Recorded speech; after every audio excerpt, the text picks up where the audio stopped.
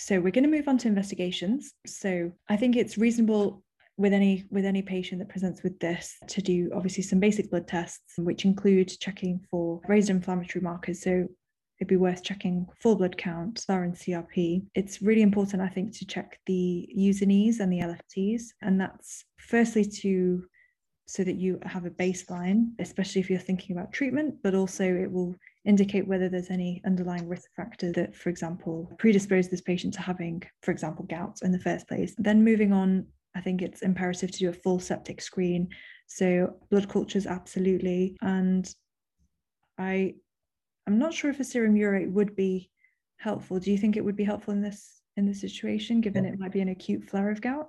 So during an acute flare, the serum urate could be low, falsely low, but it is useful to know because if it's high, it gives you a sense that the patient has a general hyperuricemia. So it's a good tool, but if it's negative or if it's normal, I wouldn't be put off your clinical diagnosis. Yeah, that makes sense. Thanks. And the septic screen is really important. So it's part of the guidance, it's part of the BSR guidance, but it's not always done generally via the medical team, via A&E, because it's quite clearly going to be a septic joint, or they quite clearly think it's going to be gout. But it's always good to sort of dot the I's, cross the T's. And thinking from a general medical point of view, it'll always be good just to get a urine dip and a chest x-ray just to make sure. And I know it's pretty obvious and pretty basic, but in an interview or an examination, you always want to say it. Yeah, absolutely. So I think it's fair to say a joint aspiration is a critical thing that one has to do in this situation. I guess my question is, do you think it's worth doing an x-ray before you do the joint aspiration, or do you think it's worth just going ahead and doing it while you have that window of opportunity before starting antibiotics? Probably best to get an x-ray beforehand. And the main reason is if the history is not clear. If the history is not clear and there could be a fracture, or there could be some previous trauma and there's a loose body, or there's something that could lead to you introducing an infection. That's something you want to avoid. So if there's metalwork in the joint that the patient has forgotten about, or that depends. But I wouldn't let it, if it's going to be ages, not going to happen until tomorrow. Obviously, you've got to treat. So you've got to aspirate and you've got to give antibiotics, but you've got to be really clear that there's no metalwork in the joint and there's no other alternative, more obvious diagnosis. But generally, aspirate has to happen pretty soon. Yeah. And say this patient had a prosthetic joint. Have you ever aspirated a prosthetic joint, or do you seek help? No. So you should never, as a medical doctor, you should never aspirate a joint that has metalwork in it. The main problem therein is if it's not an infection, then you've introduced an outside needle, external needle, into what should be a very sterile environment. There's a big risk of introducing an infection into the metalwork, and infected metalwork can become very problematic. You have to remove it, and you have to have long-term antibiotics. So if there's ever a question of a septic metalwork or septic prosthesis, then it needs to be referred to the orthopedic team, and they can aspirate, but in a very sterile surgical setting under laminar flow. Perfect.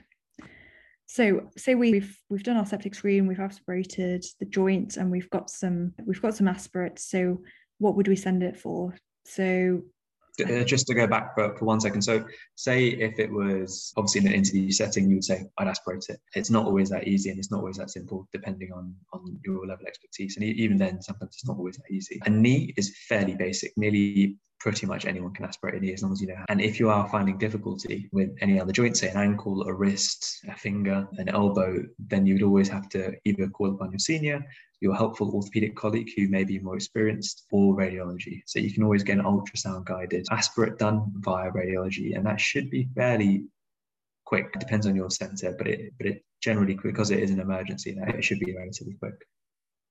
Perfect. That's reassuring to know if you're struggling as a rheumatology reg. But generally, you can stick a needle into anywhere without causing too much harm, as long as it's done under aseptic conditions. The only place I would never aspirate is anywhere in the back or in the hip, just because going in blind is very, very difficult. That's really helpful to know. So say we've managed to successfully aspirate the joint in question. So I think the key things to send it for would be stain. I think the textbooks all say cell counts, but I think we discussed this before, and it's very, very rare that we would ever get a cell count. I've never seen one in my more recent trust, but it is useful and it is helpful. I'm sure it will come up in examinations for your rheumatology certificate, but a gram stain and a culture is by far the most important thing. Yeah. Perfect. So yeah, extra things might be, as well as a cell count, a cell different. So cell count, but also cell differential. And then obviously it'd be worth looking for crystals. So I guess the main thing to say about crystals are they negatively or positively when you do the polarized light microscopy? So if it's a negatively birefringent, then it's gout, and positive would be pseudogout. Is that right? Yeah, I think whenever if you see it, if you go off just the colors, then it's kind of hard to note. So I would always say positively or negatively birefringent, but I would also go on the morphology.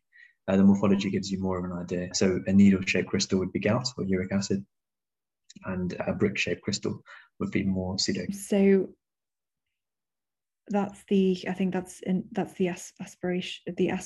itself. And then other sort of investigations that you might want to consider doing would include, so if you're obviously suspecting endocarditis, doing an echo. If you're suspecting cellulitis as the source of infection, then it'd be worth doing a swab of the skin. And if you're considering, I can't think of any other investigations, to be honest.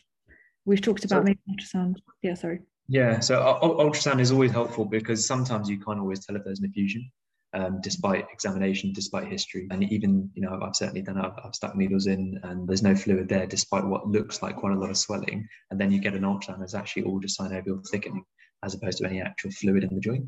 So it is useful when the picture doesn't fit to get an ultrasound. I would say some extra blood tests. So it depends on the history. And, we shouldn't be or requesting bloods without clinical context. So if you do have a suspicion that this person could have an inflammatory arthritis, specifically rheumatoid arthritis, sending off a rheumatoid factor, a CCP, is always useful. If you think that they've had a recent, strep throat infection, then an antistreptoline. If they've got other things like erythema nodosum, they've had a history of sarcoid or something, then you can send off an ACE. These are other things that you get from the history, which most candidates wouldn't always think about, because obviously it's a stressful environment. You don't always think about wide differentials, but it is a useful tool. So if you've taken a thorough history, it focuses your examination a bit later, specifically your blood test, because you can't just request everything on everyone in life, but also in an examination, because you'll get ripped to shreds. You've got to really justify what's going on. I would also say, if you're unsure, and this is more of a real life point and a good thing to bring. So if you're unsure whether there is an effusion, again, despite your investigation, if there's overlying erythema, if there's overlying pitting edema, and you can't really tell if there's fluid in the joint, which happens quite often, an MRI is quite useful, depending on the modality. If you can't get an ultrasound, or if it's a deep joint, an MRI is very helpful, because it can tell you if there's overlying cellulitis, which is more likely the cause of the erythema, the pain, the heat, or if it's actually a true joint effusion. And then you can see things like synovitis, you can see bone marrow edema on an MRI. So it does add a little bit of value. It does add quite a lot of value, and it's relatively easy to get depending on your hospital. But it does help the patient overall. That's really helpful. Thanks, Samir.